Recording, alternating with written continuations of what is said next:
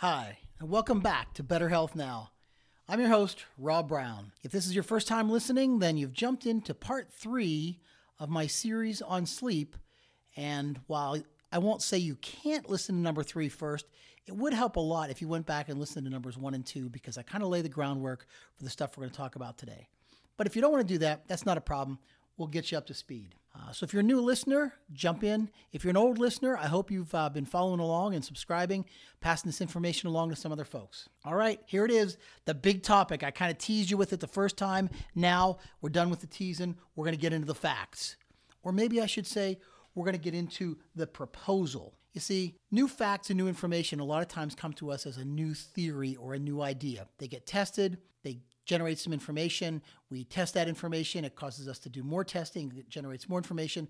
That's the way the whole process runs. Right now, it's a really exciting time because we have a new proposal, a new idea that's in some testing that really looks like it's going to be an exciting thing. What is that exciting thing we're talking about? Well, obviously, it's going to have to do with sleep. Here it is. Our brains need a system to take out the trash. Now, we have that system for taking out the trash. The newest researchers want to call it the glymphatic system. Lymphatic with a G in front of it. It's a brand new concept out there, folks. So we're going to really have to dig into this one. It's going to get a little technical, but stay with me, and I think we can do a pretty decent job. This is really a hot topic. A couple of weeks ago, I listened to a TED Talk about it. I'm not trying to steal their thunder because they got way more in depth. I'm going to try to make it a little bit more so that we can understand this. Give you just a little bit of background. I try to do that every time. In our brain, we have brain cells. We call them neurons. We also have some other cells that are called glial cells, G-L-I-A-L, glial cells. Now, there's actually more of these glial cells than there are of the nerve or neurons. We also have some tiny glial cells, really small ones, that are called, you guessed it, microglia. Now, these microglia cells are the cleanup cells for the brain. There's a little bit of foreshadowing going on here. Can you see it? Do you feel where it's going? So there are more support cells, those glia cells, than the neurons. The way the brain works and the way nerves work is nerves send messages. I think everybody knew that one. The way they do this is a process of electric and chemistry. It's an electrochemical process. I'm going to put it way too simple, but I think it'll work. An electric charge moves along a nerve. When that charge gets to the end of the nerve, that electrical charge causes a release of chemicals from the end of the nerve. This chemical is released, it goes across a gap between that nerve and the next nerve, and it's picked up and received by another nerve, receptors on the second nerve. This reception of those chemicals on the second nerve causes an electrical message which continues along the nerve, and that's the way messages are passed. Now, there's really nobody that's going to argue, except people who want to be technical, that that's the way messages are passed along. We can stimulate nerves with electricity. We use TENS all the time. We use electrical muscle stimulation. We can test nerves using electricity. Everyone agrees with this. This is the way things work. Let me try to get you thinking about this in just one other way, because I think when we jump into the final part of this, it'll make a little bit more sense for you. Suppose you had a relative who lives 8 hours away, and I have one. So you decide that I've got 2 kids, he's got 2 kids. We want the cousins, my nephew and niece, to meet their cousins. We want them to spend a weekend together. So I, being a very energy-conscious individual, jump in my electric car, the Volt. See where the electricity is coming in here? I drive my car halfway to meet my brother. Now, we've got the car packed up with all kinds of stuff for my kids. Their electronics devices, their snacks, their pillows, their clothes, their games. Everything is just loaded into my car. When we get halfway, my brother in his electric car, because he's an energy conscious guy as well, pulls up and we both pop the trunks open. We transfer everything that's in my car to his car, including the kids, and he takes that message or those passengers on down to spend some time with the cousins. Simple idea, right? The only problem with this is we're not very tidy about how we do this. My kids leave a wrapper from a hoagie, maybe a bag from fruit they were eating. Maybe somebody leaves a Starbucks cup by the side of the road there where we decide to meet. And generally, we're just not quite as neat and tidy as we probably should be. That's not such a big deal. But then when he brings them back over the weekend, we repeat the process and we leave a little bit more trash. every weekend we get the cousins together, and every weekend we leave a little bit more trash and a little bit more trash. You see where I'm going with this? Over time, we're going to get an accumulation of trash where we exchange our passengers or our messages. That's the same thing that happens in the brain. We are not going to be able to maneuver to transfer the kids at some point in time because we've left so much trash laying by the side of the road. Let's move that up into the brain. The glymphatic or glia and lymphatic system is the proposed cleanup system of our brains. The microglia cells clean up the trash, and then it's not really a true lymphatic system, but it's proposed to be something like a lymphatic system. It flushes it out. When the brain sends those messages, electricity goes down there, hits the end, hits those chemicals. There are some leftover byproducts. Not all of the chemicals that are released are grabbed onto by the nerve number 2, the receiving nerve. There's some leftovers. Some of the people want to call that sludge. That's a good word. The technical people want to call it interstitial solutes. So let's just use sludge, because if I keep saying interstitial solutes, I'm probably going to stumble over that 1,000,001 times.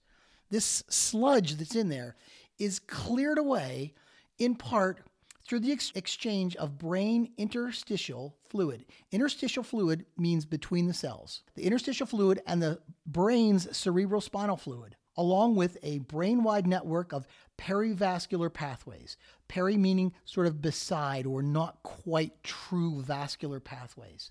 And that is what they've recently decided to call the glymphatic system. Sounds pretty high-tech, and it is. We're talking about really small stuff. We're talking about areas of the body that are really hard to get a good look at, but they're trying to do the studies now to really take a look at it. This sludge is cleared out by that circulation. That's the perivascular. Vascular has to do with circulation. So glymphatic function is primarily a feature of the sleeping brain, and that's where all this comes around.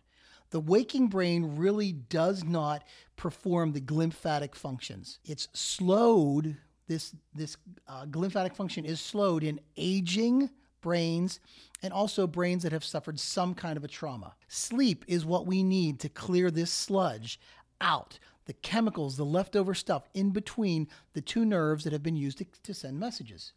So if we're not getting good sleep, or if we're not getting quality sleep or long enough sleep, or we've had damage to the brain, or we're just getting older, that sludge begins to build up. This proposed system is an explanation of how Alzheimer's disease could possibly occur in our brains. Now, before we all jump onto this bandwagon and say, hey, we found the cause and therefore the cure for Alzheimer's, let's pause. That's not what anybody's saying. This is just the proposed mechanism, and Alzheimer's is a proposed disease process that could result from that. This is going to require a lot more research and probably quite a few revisions before it becomes accepted as the cause for anything, let alone the treatment for anything. That's the way these things work. Then after they figure that out, there will come some sort of a new treatment based on this new plan. There will be the ideas that we might be able to create chemicals that we can somehow get across the blood-brain barrier to keep those microglial cells working and taking out the trash, and maybe they can do some of that job for them.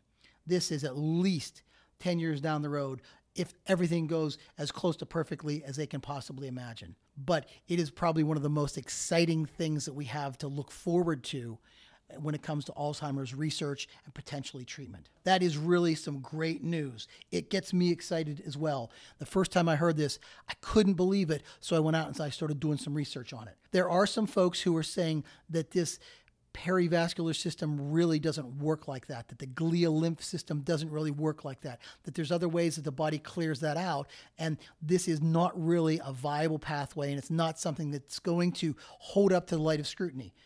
Time will tell, and they're going to do the research on that. I wanted to let you know that as far as sleep goes, this is an important thing. If we're not getting good quality sleep, years down the road, as we age, years and years and years of that bad sleep could be allowing that sludge to build up, and that could be a possible mechanism for why people end up with some of the memory problems and even Alzheimer's. Let's put that thought on a very, very back burner, but it's something to keep in mind and keep looking back to as they're doing additional research. There's a couple other things that I want to talk about when it comes to the brain and the chemicals that are involved in the role of the sleeping and waking cycle. I want to spend just a couple minutes here talking about some chemicals that maybe you've heard of, maybe not. Serotonin, melatonin, adenosine, and GABA, G-A-B-A. Let me start first with this one called adenosine. This is a chemical that is released by our body, and it builds up in our system all throughout our waking hours. The job of adenosine, one of the jobs of adenosine, is to make us recognize that we've been awake. As it increases, it makes us start to feel drowsy. Once we get enough of this building up on our system because we've been awake for a long enough period of time, staying awake can be a real struggle. Most of us are pretty familiar with getting drowsy and needing to stay awake because we've got functions that we have to perform. We've come up with a solution, and most of you are pretty much aware of it. It's caffeine. Caffeine hits our brain, and it prevents the adenosine from latching onto the place in the brain where it would be telling our brain, hey, I am tired. Caffeine prevents that process from continuing and prevents us from feeling drowsy.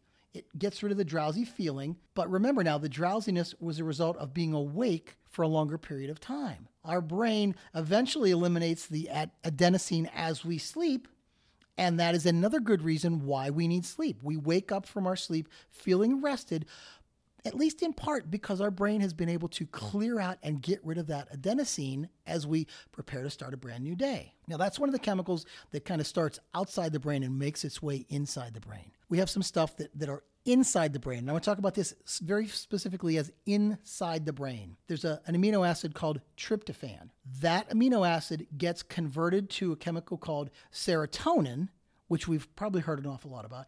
And serotonin can then be converted to melatonin. Now, the conversion of serotonin to melatonin takes place in a small gland inside our brain called the pineal gland, P-I-N-E-A-L. It's pretty well known that the role of melatonin is to regulate our wake and sleep cycles. It helps restore and reestablish our normal circadian rhythms if those have been disrupted for a variety of reasons, probably the most common of which is jet lag. This melatonin can also help us to enter into the sleep cycle. And there's some conflicting evidence about whether or not oral melatonin can really do the job and help us to sleep. I mentioned that in the beginning was all something that takes place inside the brain. Tryptophan is an amino acid, and it's found in turkey. It's found in some other foods. So people have said, well, if you eat a lot of tryptophan, or if you were to take an oral supplement of these amino acids, won't that help us get to sleep? Well, some of these amino acids do not cross the blood-brain barrier very efficiently. Therefore, we're not going to be making a whole lot of melatonin because we're not getting a lot of it in there. Those chemicals that start out inside the brain work really well to be converted into melatonin. Those that are outside at this point in time do not seem like they make their way in very well at all. Now, the last chemical that I want to talk about is this GABA.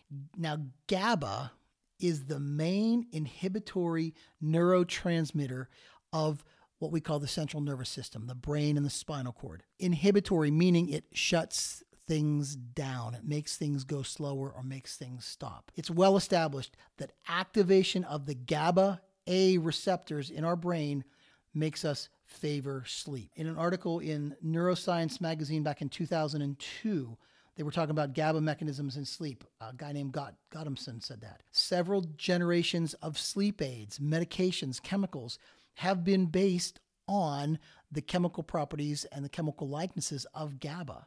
And we know that we've given people those kinds of medications with very good results in getting people to sleep, shutting our brain down, shutting our brain and our spinal cord down so that we can enter into that sleep cycle instead of the waking cycle. There is some possibility that taking a GABA supplement might be helpful in getting enough more longer quantity of sleep, not necessarily quality, but a longer quantity of sleep. There's some of the chemicals that are floating around inside our brain naturally. They're important ones. For GABA, we can take some medications, some of the sleep medications, and be effective at helping that. You need the prescription from your medical doctor for that. We have some potential things like melatonin that we might be able to get into the brain by taking some supplements. The jury's still out on that. And some of the other things, the adenosine, and we know how we can disrupt the effect of adenosine by drinking some caffeine and some of the other stimulants. I want to try to wrap all this up and boil it all down, okay? In the beginning, we all agreed that it was important to get a good quantity of sleep and good quality of sleep. Adults seem like the magic number is 7 hours. With school-age kids, we're probably talking about more like 8 to 9 hours. The amount of sleep that infants and toddlers need is as much as you possibly can get them to take for their own sake, as well as for the sake of poor mother and father. I have 2 kids, they're grown, but I appreciated when they slept. The older adult crowd, those over 65, seem to need less and less sleep, and they get less and less sleep, and their sleep at nighttime is often interrupted for a variety of reasons. We also talked about trying to get better sleep by being consistent with the bedtime. If we can approach our sleeping time in a calm manner, limit, decrease, eliminate the excitement. We don't want to be watching exciting movies, scary movies, things that get us cranked up before we go to bed.